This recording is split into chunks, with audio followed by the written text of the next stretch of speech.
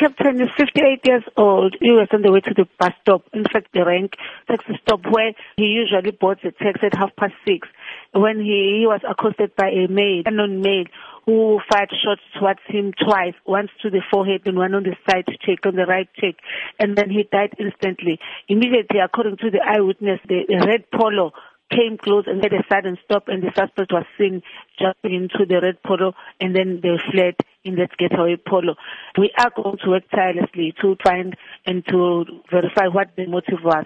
The case of murder is investigated by Phoenix detectives, and we hope we are going to get an information that will lead to the arrest. We also act to the community in the Phoenix who have any knowledge, who can give the police any information that will assist in apprehending the suspects, to come forward and contact the Phoenix detectives or to call 0800 10 111. Now, is the motive for the shooting known at this stage? The motive is not known at this stage because all the belongings were found in the deceased's possession, like a firearm, cell phone, and also his wallet.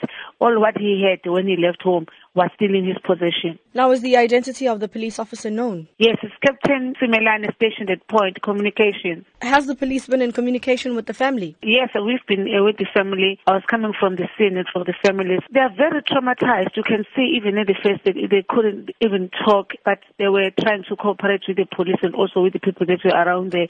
But we'll just request that they're given a space